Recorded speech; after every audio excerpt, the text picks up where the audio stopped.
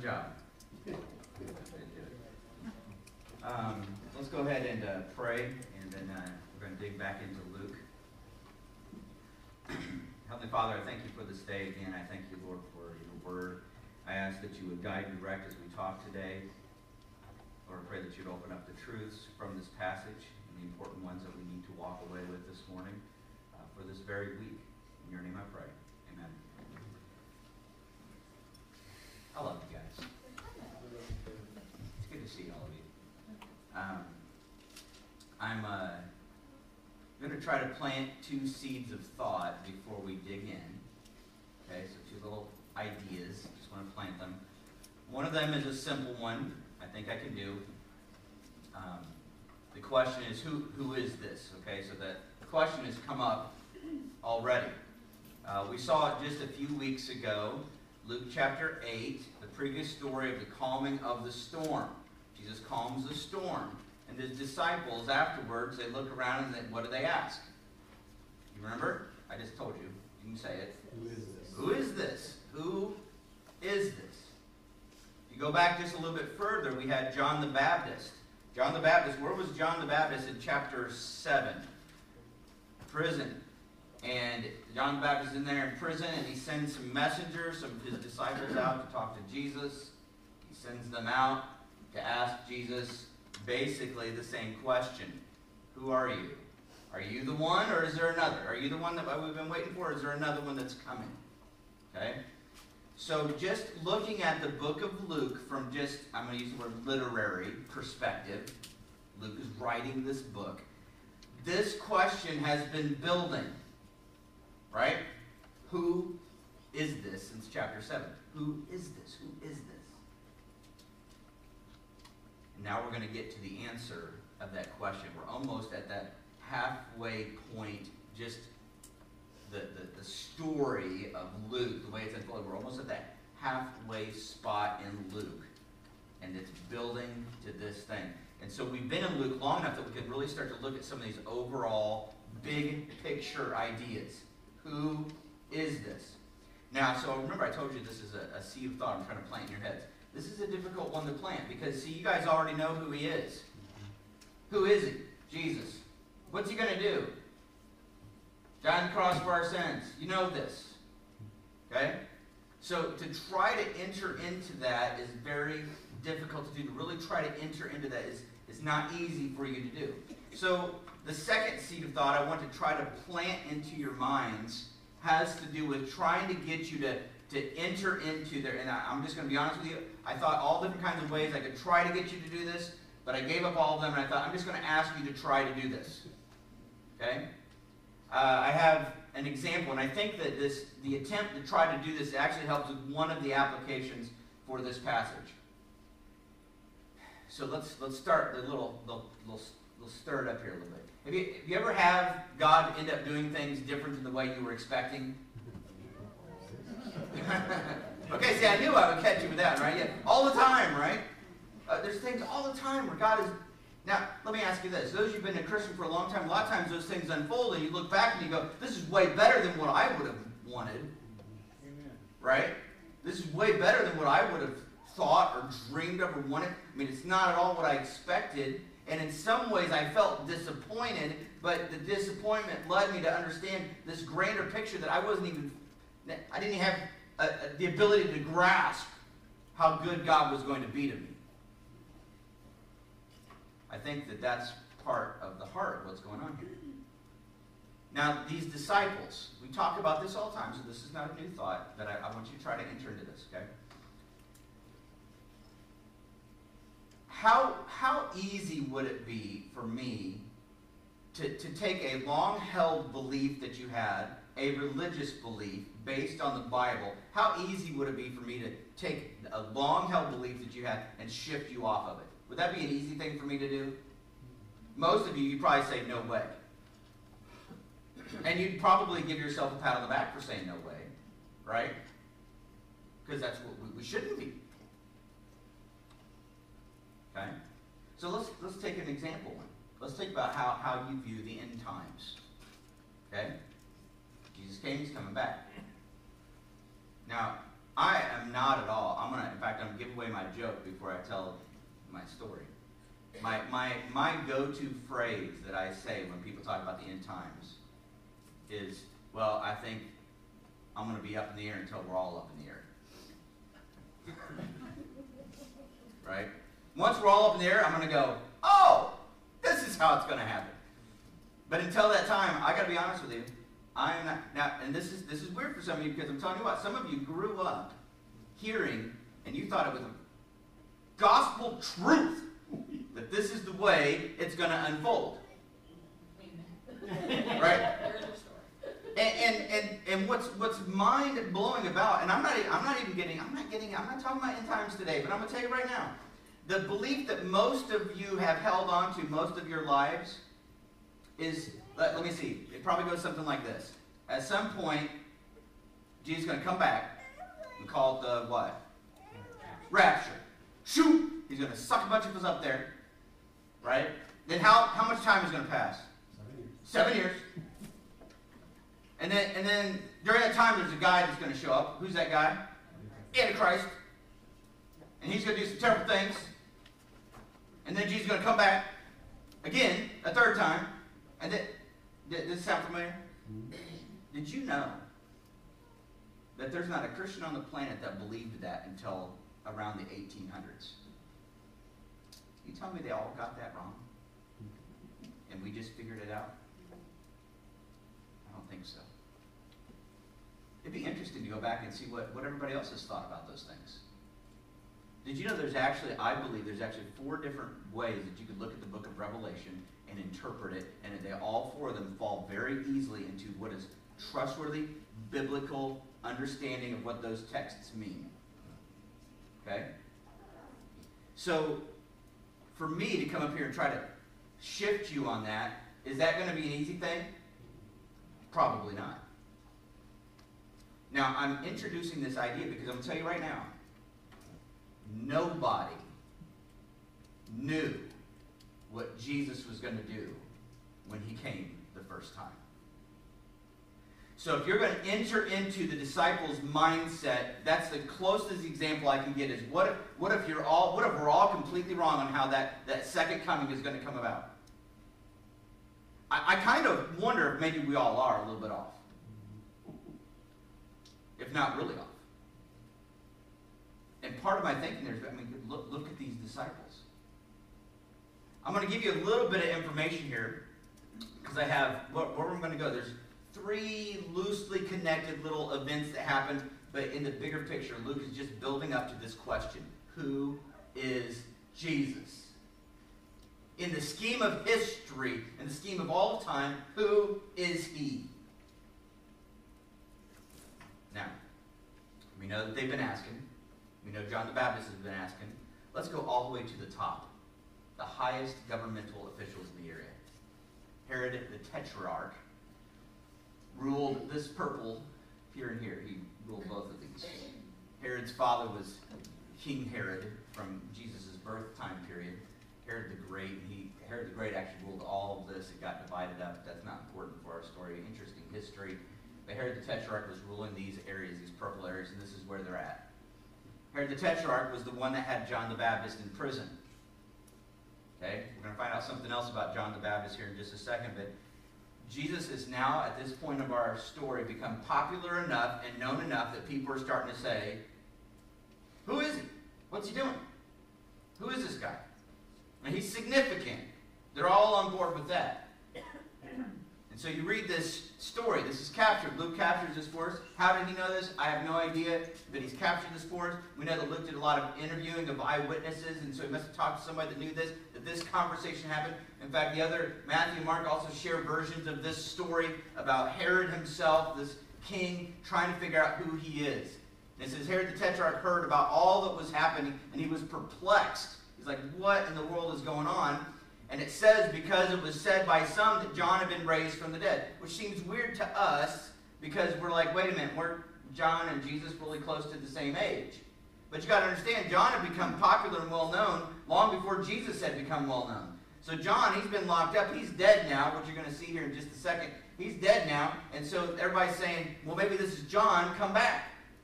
I mean, we're not living back here in the days of Twitter where there would have been pictures and like they go, oh, wait a minute, he was here before. No, that's not happening. So they're sitting here going, well, maybe this is who it is. And so some people go, he's John, come back from the dead. Some that Elijah had appeared, and by others that one of the prophets of old had risen. Now, this isn't nuts for them because just like you, they had some beliefs about the end times. Let's go back to Malachi, one of the last books of the Old Testament, the prophet. He says, behold, I will send you Elijah the prophet before the great and awesome day of the Lord comes. And so just like you, when you start reading the news and start trying to piece together, ooh, maybe that's this thing, or maybe that's this thing, or maybe that's this thing. Ooh, I think it's happening, right? They were doing the same thing. And so what are they doing? Maybe this is Elijah. Remember Malachi talked about this, and they probably had a whole conspiracy theory. Of course, it was all on chiseled stone, and they had I tweeted something. It took a lot longer, right? Tweet it out there. It's Elijah. I think it's Elijah. I don't know. Do you think it's? I think it's Elijah. My mom thinks it's Elijah. I don't know about him. What do you think? Some people, they go way back. Deuteronomy was one of the earliest prophecies. After the time we talked about this in Sunday school, right? You're talking about this in Sunday school, that we had that first little tidbit of prophecy that God's going to send another one to crush the head of the serpent, right? We're going to get those things. So we do something, but Moses gives a little bit more information at the end of Deuteronomy, right near the end of his time with people. He says, the Lord your God will raise up for you a prophet like me from among you, from your brothers. It is to him you shall listen. Keep that like Moses, right? And so a lot of people are like, maybe this is another prophet kind of like Moses. It's the same guy. Maybe it's a different guy. I think it's a different guy. You can just imagine all the theories going on there. And there was all those different kinds of theories. Who is it? Is this prophet the same as that prophet? Who is it going to be? And so they're trying to figure it out. Herod then goes and says this. He says, Herod's opinion is this. John I beheaded, but who is this about whom I hear such things? And he sought to see him. He wanted to see him, which we know before the story's over. He actually gets to see him right near the end. Now, the story of John being beheaded, if you look in Matthew chapter 14 or Mark chapter 6, you get to hear that story of how John was beheaded. It's a horrendous story. John was in prison. Herod was having a party. I think it's his niece. Is this his niece? I should have looked at this before I got up here. His sister's daughter. Sister's daughter. Anyway, they're having a party. She's dancing. Real bad pastor. She's dancing. Everybody's like, he's like, I'll give you whatever you want up to half your kingdom. So she goes, talks to her mom. Mom says, go ask for John the Baptist's head on a platter. And that's what she does. She comes back, and he's grieved by it because he didn't want to kill John because people like John. But he's like, I've made this promise. I have to do it. And that's what he did. We hear that his disciples were able to take his body and bury it, but the head, no. Horrendous story. John is gone. I imagine Herod was haunted by that reality. And we find from the other gospel accounts that Herod actually, that's what he thought. Here it says he was perplexed, but we know eventually he's pretty convinced this is John, come back. That's what he's thinking. Now, so that's the first little piece of story. All the way at the top, people are trying to figure it out. Who is this? Now let's go to another story, okay? Now, the disciples had just been sent out. When they come back, remember, they had just been sent out to minister. It says when they came back, the apostles told them all that they had done. So we get a little snippet here. We don't know a lot about their rehashing everything. I can imagine they sat around the fire and talked about what we did this and this happened here. And we have all these different things going on. And they're conversing with Jesus about this first steps of ministry that they've done. And he took them and withdrew apart to a town called Bethsaida. And I think trying to get away to rest, to relax, to recuperate. But the crowds learn it. They figure out where he's at. They follow him, and he welcomed them instead of, which that's probably not what I would have done if I'm trying to get away to rest and a bunch of crowds follow me, which I don't really have that happen. But usually when you're trying to get away from people, then people show up. You're not very welcoming, are you? But Jesus was welcoming. He welcomed them anyway. And so he welcomes them and speaks to them of the kingdom of God. And the ones that were sick, he's curing those that need healing. Now the day began to wear away. And the 12 came and said to him, Jesus, you need to send the crowd away to to go into the surrounding villages and countryside to find lodging and get provisions. For here we're in a desolate place. We're not close to anything. You need to send them away so they have time to get there. And he says, I think this is a great thing. The disciples are concerned about the people. Jesus, I know you're teaching, but you might want to, don't forget, we're kind of far away. Which seems odd to us that they'd think they should tell Jesus those kinds of things. But they do. He says to them, you give them something to eat. How would you feel about that? We know there's about 5,000 men, which means there's probably about 10,000 people total, at least, if not more. You give them something to eat. And what? Oh, sure, no problem, Jesus. They said, we have no more than 5 loaves and 2 fish. And we learned from the other gospel accounts, from John's gospel specifically, that they were barley loaves, the food of the poor. We found out from John's gospel that it was Andrew who found a small boy, so it wasn't even their food. There was a small boy that had the 5 loaves and the 2 fish. And it was Andrew who found the small boy. And we learned also from those other gospel accounts that it was Philip who pointed out this point. Lord, I figured this is probably the Dave Snook of the group. He said, Lord, 200 denarii wouldn't be enough, right? Because he would know. This is how much I did a quick analysis. This is how many people we got. This is how much food we need. 200 denarii. If I have 200 denarii, Lord, I can buy enough food for all these people, right? And maybe he knows. We only have 200 denarii. I don't know. But he wants them to do this. And he said to his disciples, well, have them sit in groups of about 50 each. So the disciples disperse. Jesus is done teaching for a little bit. See the disciples going out, hey, the master, the Lord wants to sit you down. Jesus wants you guys to sit down in groups of about 50, so they're getting everybody situated. They did so. Had them all sit down. So like, okay, I don't know what's going to happen. I mean, they have no idea. No clue. We know, because we've heard this story. Right? Who knows what's going to happen? Right? Down to the littlest ones, right? You know what's going to happen. We know what's... Try to pretend like you don't. Can you pretend that you don't know what's going to happen? Everybody's sitting down. You're thinking, what are we going to do? Is this a way to just like inform everybody they need to make it out of here quickly in groups of 50? Is that what we're doing? And Jesus, taking the 5 loaves and the 2 fish, he looked up to heaven, says a blessing. At this point, you would still be very much like, what's happening? I'm just trying to picture all these people, and Jesus gets the 5 loaves and the 2 fish out, and he goes, let's pray. Now, I know how that would go over at a family event. If I came home and we were having a Thanksgiving meal, and I showed up with a 2 cheeseburger value meal, and I went, all right, guys, let's pray. You guys would be like, pray for yourself, is what you'd probably say. Amen. See, I know. Come on. But that's what he does. He's trying to enter into. You imagine he prays for this food. He says a blessing, and he breaks the loaves. And at this point, I wish Luke in fact, all 4 gospel writers, this is one of the few stories, I think this is the only miracle story that all 4 gospel writers share. And this had an impact. I wish one of them would have given me a little bit more information. At what point, first of all, I want to know, at what point did they realize something miraculous was happening? Was it here? I mean, he starts breaking the loaves, and I'm guessing dividing up the fish. Was he filleting them? I don't know what he was doing. But he starts handing out. At some point, one of them had to go, hold up. I've got 5 fish heads in here. But I know we started out with 2 fish, and I've got way more than 2 fish worth of fins in my basket right now.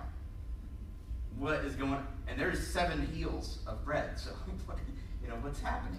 I mean, at some point, and did it happen as he was? Then I want to go. Did it happen as he was breaking it? Did he break off a piece and put it in, and then when he went to grab, it was the same size? What did this miracle look like? I want to know so bad what it looked like. Or was it I always picture a lot of Jesus' miracles somewhat deceptive. Even if you're trying to watch, you'd never actually see something happening. But the end result is like all of a sudden you have all these baskets of bread and you're distributing it. And everybody's eating. You know, there's some weird people out there that try to come up with some alternative explanations for this. One of them, the most ridiculous one of them is that maybe it was a symbolic, you know how like when we get our little communion bread, it's like this. Some people said that there's actually people like, that's what he did. Oh, come on. Like everybody had like one little, you know, there's problems there because we're going to see that they're all satisfied in just a minute.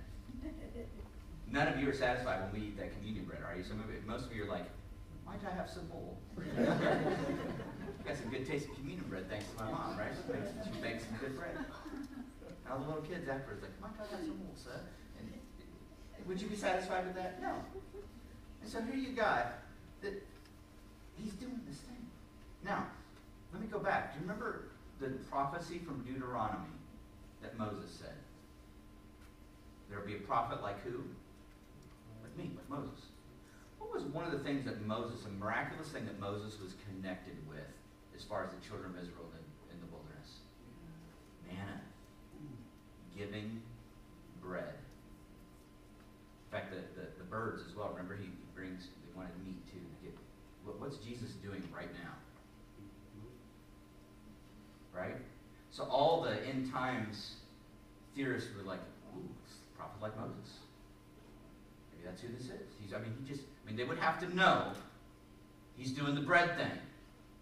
This is like that. I didn't think this is how he was going to do it, but this is clearly something, there was something miraculous happening and people were being satisfied. And that's what it says next. They all ate. All of them ate and were satisfied. And what was left over was picked up. 12 baskets of broken pieces. 12 baskets of food afterwards. After all those people had eaten. Miraculous. How in the world? It's a lot, isn't it? It's a lot of heels. You know, that's a lot of heels, a lot of fish heads. Right? Did all of the fish heads look like the original fish? Was he miraculously getting other fish from the sea and they just couldn't see it? Like, was he just like transporting them over there? Or were they like duplicating the fish? Were they genetically the same fish? I have no idea. Miracle. At some point, even if all the people didn't get it, because not everybody may have noticed it, but those disciples would have known that's a miracle. He created food. That just happened in front of us. Lots of other little ideas there with those 12 disciples. A lot of people like to pull some little applications in there. I don't think this is an important one, but some people go, oh, it just shows that he can provide, which we can. There's great things here. You can just on a day-to-day basis read these things and you see that even his disciples, there's enough left over for each one of those guys to have a basket, right? But the bigger picture here is that Jesus made bread and meat and gave it to people like Moses. Now, we don't know how much time passes between that verse and the next verse, but that story ends. That's all Luke shares from it. The other gospel writers have a lot more to add to that, but Luke has a specific purpose he's doing. Who is this? And so Luke goes right to the very next story. He's like, the ball is rolling quick now. Now, it happened that as he was praying alone, the disciples were with him. So he finally finds the time to get away. So at some point after all of that happened, he finds time to get away. He's praying alone, but the disciples are there with him. And he stops his praying, and he looks at them. He says, who do the crowds say that I am? So now, he's going to bring it. Let's get right to it. What are some things that Jesus has done before this question? Some of them I've mentioned, okay? So we could say he just created bread and meat. He calmed a storm. What are some other things that he's done? Just think back over the course of Luke. What are some other things he's done? Healed a man with demon. Yeah, the man that was demon-possessed with a legion of demons, healed him. Brought a young girl back to life. Jairus' daughter, what else? Healed that woman, right? That was real recent. Lazarus hasn't happened yet. But there was another guy, remember the widow? Had said he was up on the funeral bier and they were carrying out. Remember that one? And he stopped. Remember that? Dead, alive. He's resurrecting people. the healing, the unclean man, right? Remember, they lowered him down. First he said what? He said something else. Before he healed him of his leprosy, what did he say to him? My son, your sins are forgiven. He's forgiven people of their sins. And so Jesus, I think in this moment, and this is why this becomes a turning point in the entire Gospel of Luke. We're right there. He looks at his disciples and he says, now who do you? He starts off and says, what? The masses. Who do they say that I am? Who do the crowd say that I am? And they answer him. The crowds are saying similar things, that from the top, from Herod at the top all the way to the bottom, nobody's quite sure. The crowds are saying the same thing that Herod's thinking. Maybe it's John the Baptist, raised from the dead, right? Others say Elijah. Why would they say that? Because they know their Bibles. They know the story. This is what it's supposed to look like. Elijah's going to come before. That's what it says. Before the final day, Elijah comes, right? So maybe you're Elijah. Others are one of the prophets of old, and I can't help but think that. I can't help but think that. That's what the people that figured out. Oh, he just made bread. Maybe he's like a prophet like Moses. That's a lot like Moses. And then he says to them, "What about you? Who do you say that I am?" And already I can feel the weight of that, because this is really the question that we all must answer about this person. Who are you? Who is he? Who is he? Now Peter answers, and he says something interesting here. He says, the Christ of God, the anointed one of God. Right? Christ, the anointed one of God. Not Elijah, not a prophet come back, not, you're the Christ of God. Now, this is the second thing that we're going to have to deal with, because something really odd is getting ready to happen. Okay? Not only do you have to answer the question, who is Jesus? But then you have to answer the question, do you even know what your answer means? Because if you say Jesus is the Messiah, Jesus is Christ, he's, by most people in America, I could walk up to him and say, who's Jesus? And they'd say, that guy that died on the cross, or he's the Lord, or they'd have all kinds of answers, but you know what those things mean. And I think you're going to see the disciples here may not quite understand even what they're saying. Now, Peter, everybody loves Peter.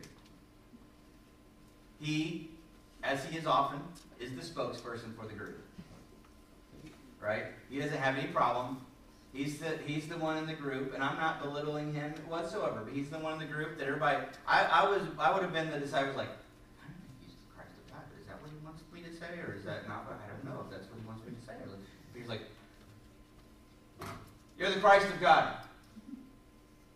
Now we know from Matthew's account that there's more to this story again that goes on, because we know from Matthew's account he actually tells Peter, he says, Peter, blessed are you, Simon Bar-Jonah, that's his full name.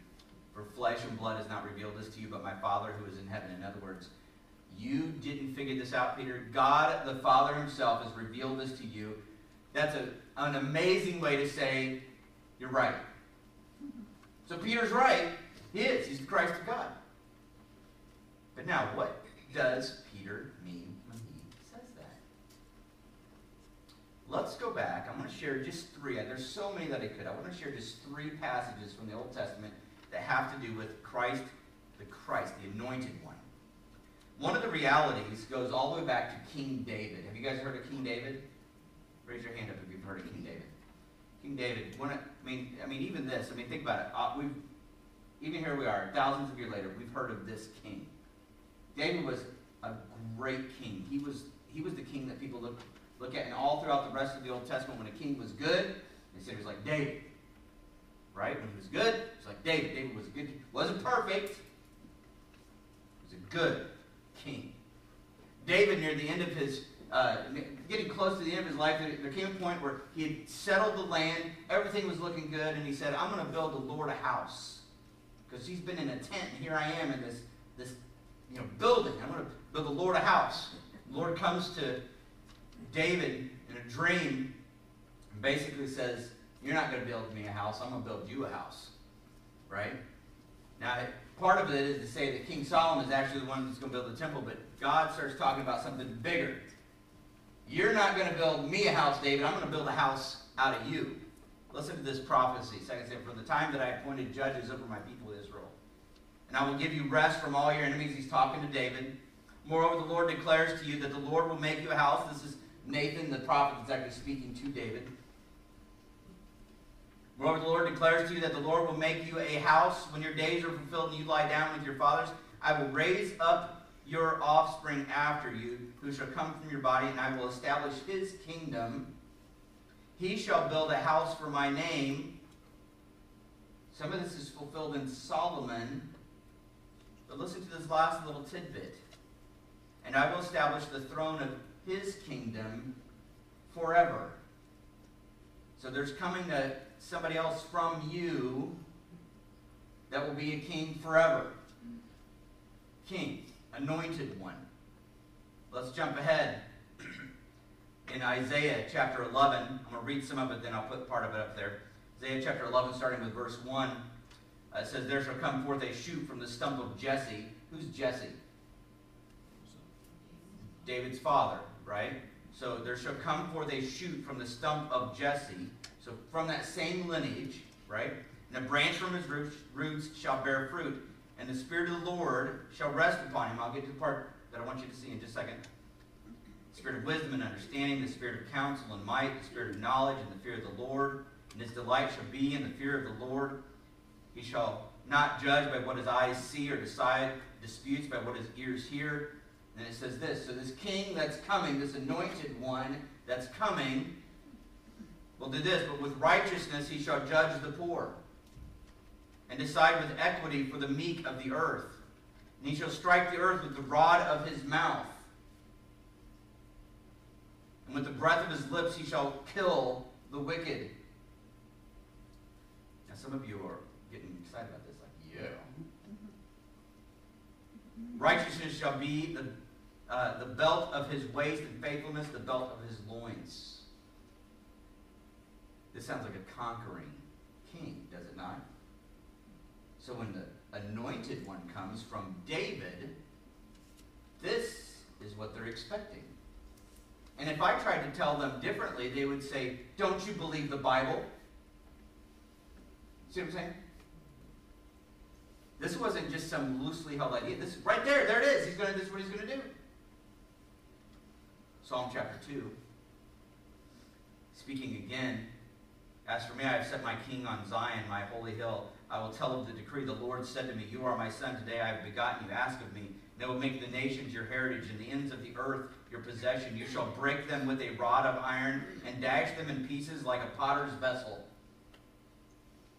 Now therefore, O kings, be wise, be warned, O rulers of the earth. Serve the Lord with fear and rejoice with trembling. Kiss the Son, lest he be angry and you perish in the way, for his wrath is quickly kindled. Blessed are all who take refuge in him. So here, they're like, we've got it, Jesus. You're the anointed one of God. Now, were the Jews being ruled by the Romans at this time? So what's one of the things that, if you knew these passages, what's one of the things that as soon as you start figuring out who this Christ is, what was one of the things that you go, this has got to be one of the first things he's probably going to do? Is what? Set up a new government. Set up a new government. Because the one they had was corrupt. And some of you going, we know the feeling. Right? Amen. Amen. Right? This is what he's going to do. He's going to make this rod. I mean, you'd probably love. I mean, if they had these kinds of things, they'd be like, you know, their Jesus t-shirts would be like rod of iron. Right? He's coming with a rod of iron. Here they come. He's coming. And so they've been watching. They're like, maybe hoping. Yes. And so when they say, he says, who do you say that I am? And they go, some say this, some say this, some say this, and they go, who do you say, who do you? And they go, the anointed one, the Christ is anointed, the anointed one of God. And he says, bingo. I bet they're like, oh boy. Roman soldiers that have been, walking around with all their weight, like, oh yeah, you have to do what we said. Oh man, I can't wait. He's just getting ready. In fact, I bet you anything, we're going to be generals in his army. Right? We're going to see a little bit of that shine through later. We're coming up, there's a point where some people reject Jesus and they go, Lord, do you want us to call down fire from heaven to kill them all? What do you want us to do? That's coming up. They're going to have a hard time with what he says next. Are you feeling it? I mean, they strongly have beliefs that when the Messiah comes, this is what he's going to do. This is what it's going to look like. And it sure seems like he's the one. And they said, we think you're the one. And he says, you're right. God has revealed this to you. I'm the Christ of God. And then, yes. And then he says this. Strictly charged and commanded them to tell this to no one. You feel a little twang of like... But I'd be okay with this. I'd be like, oh, yeah, right, Jesus, what? We've got to wait till the time and you're right. We've got to get some more forces together. We've got to get some people. Let's go to Jerusalem. Let's go get them, right? Yeah, I just imagine them telling Jesus saying, "You're right. Don't tell anybody yet." Oh, yeah, that's right. Got you, Jesus. Here we go. Don't tell us all. No problem. Because you're still thinking in your head, because eventually we're going to, right, Jesus? All right. Listen to what he says next. And try to, with your imaginations, try to set aside what you know and experience how they would have heard this. Don't go tell anybody. And then he says this. The Son of Man must suffer many things and be rejected by the elders and the chief priests and the scribes and to be killed. On the third day, be raised. Does this fit with what their understanding what Messiah coming looked like? So do you think they're going to, do you think they're in this moment going to go, oh, we were confused, now we get it. Is that what they're going to do? No, they're not. And much of what you see through here is going to be all about that. Now see, we look back at those Old Testament passages, there's some passages we go, obviously, that's what this was talking about. Obviously here. In fact, but you know what? Jesus does not do that with them until after the resurrection. And we get these accounts of Jesus walking with them. One in particular is walking on the road to Emmaus. And he goes through the whole Old Testament, explains to them how it was all pointing to this. And then all the light bulbs are coming on. But he doesn't do that yet. Right now he just goes, this is what's going to happen. This is the first time he's told them this. How would you feel if all of your expectations suddenly just got... Some of you guys know exactly what that's like. On a smaller degree, but maybe you had expectations about what your life, what it was going to look like, what your family was going to look like, what these things were going to look like, what this was going to look like, all these things setting up, and you were building up, and Jesus for you became like the little missing part. He was like the glue that would hold your little kingdom together, and then sometimes it just goes... Now we know what Jesus ends up doing is by far better than setting up an earthly kingdom 2,000 years ago. Aren't you glad he didn't do that? What hope would any of us really have if this one anointed one hadn't taken on the burden of all of our sin and died rejected by men and by God? If he hadn't experienced that shame, what hope would a single one of us have? But he did that for us so that we don't have to do that. Now, this stuff is still here. Those Old Testament passages are still there. Is he still going to do those things? Absolutely. I'm going to tell you right now, though, I'm willing to adjust my views because nobody knew how it was going to happen the first time. But he's coming. But in a much smaller way, I want to encourage you to start thinking this way. Like, first off, just enter into these disciples' reality. What an earth-jarring statement this would have been for them. I'm convinced, and I know this from as we continue to read the text, I'm convinced they did not get it. In fact, there's other places where when he keeps saying it, there's eventually where Peter goes, "Stop saying that. Stop saying it, Lord." And Jesus says, "Get behind me, Satan." That'd be hard to hear. But Peter was genuinely like, what? He had a vision for what God's kingdom was going to look like. And Jesus was knocking it out of the water. But what Jesus was going to bring was way better. There's that small application for you on a day-to-day basis. If you've looked at what, man, I was doing this with my life, I was doing this with my life, and your sovereign God has allowed your little house of cards to be demolished. I can tell you right now, don't give up hope, because whatever he's doing is better. And you will look back on it. If not, and I hate to say this, but if not in this life, that's hard. Because some of us can get on board with that kind of like Jesus is in control stuff, as long as he still gives us something good here. I'm going to tell you right now, that's not always how it works. That's not always how it works. If it doesn't happen here, there will be a future kingdom that you will look back on, and you will look back on what God did in your life, and you'll go, God, you're glorious in all that you do. I'm going to end on this note, because when we come back to, I know next week we're looking at Joshua, but when we come back to this, the very next thing he says to them is going to be just as difficult of a challenge.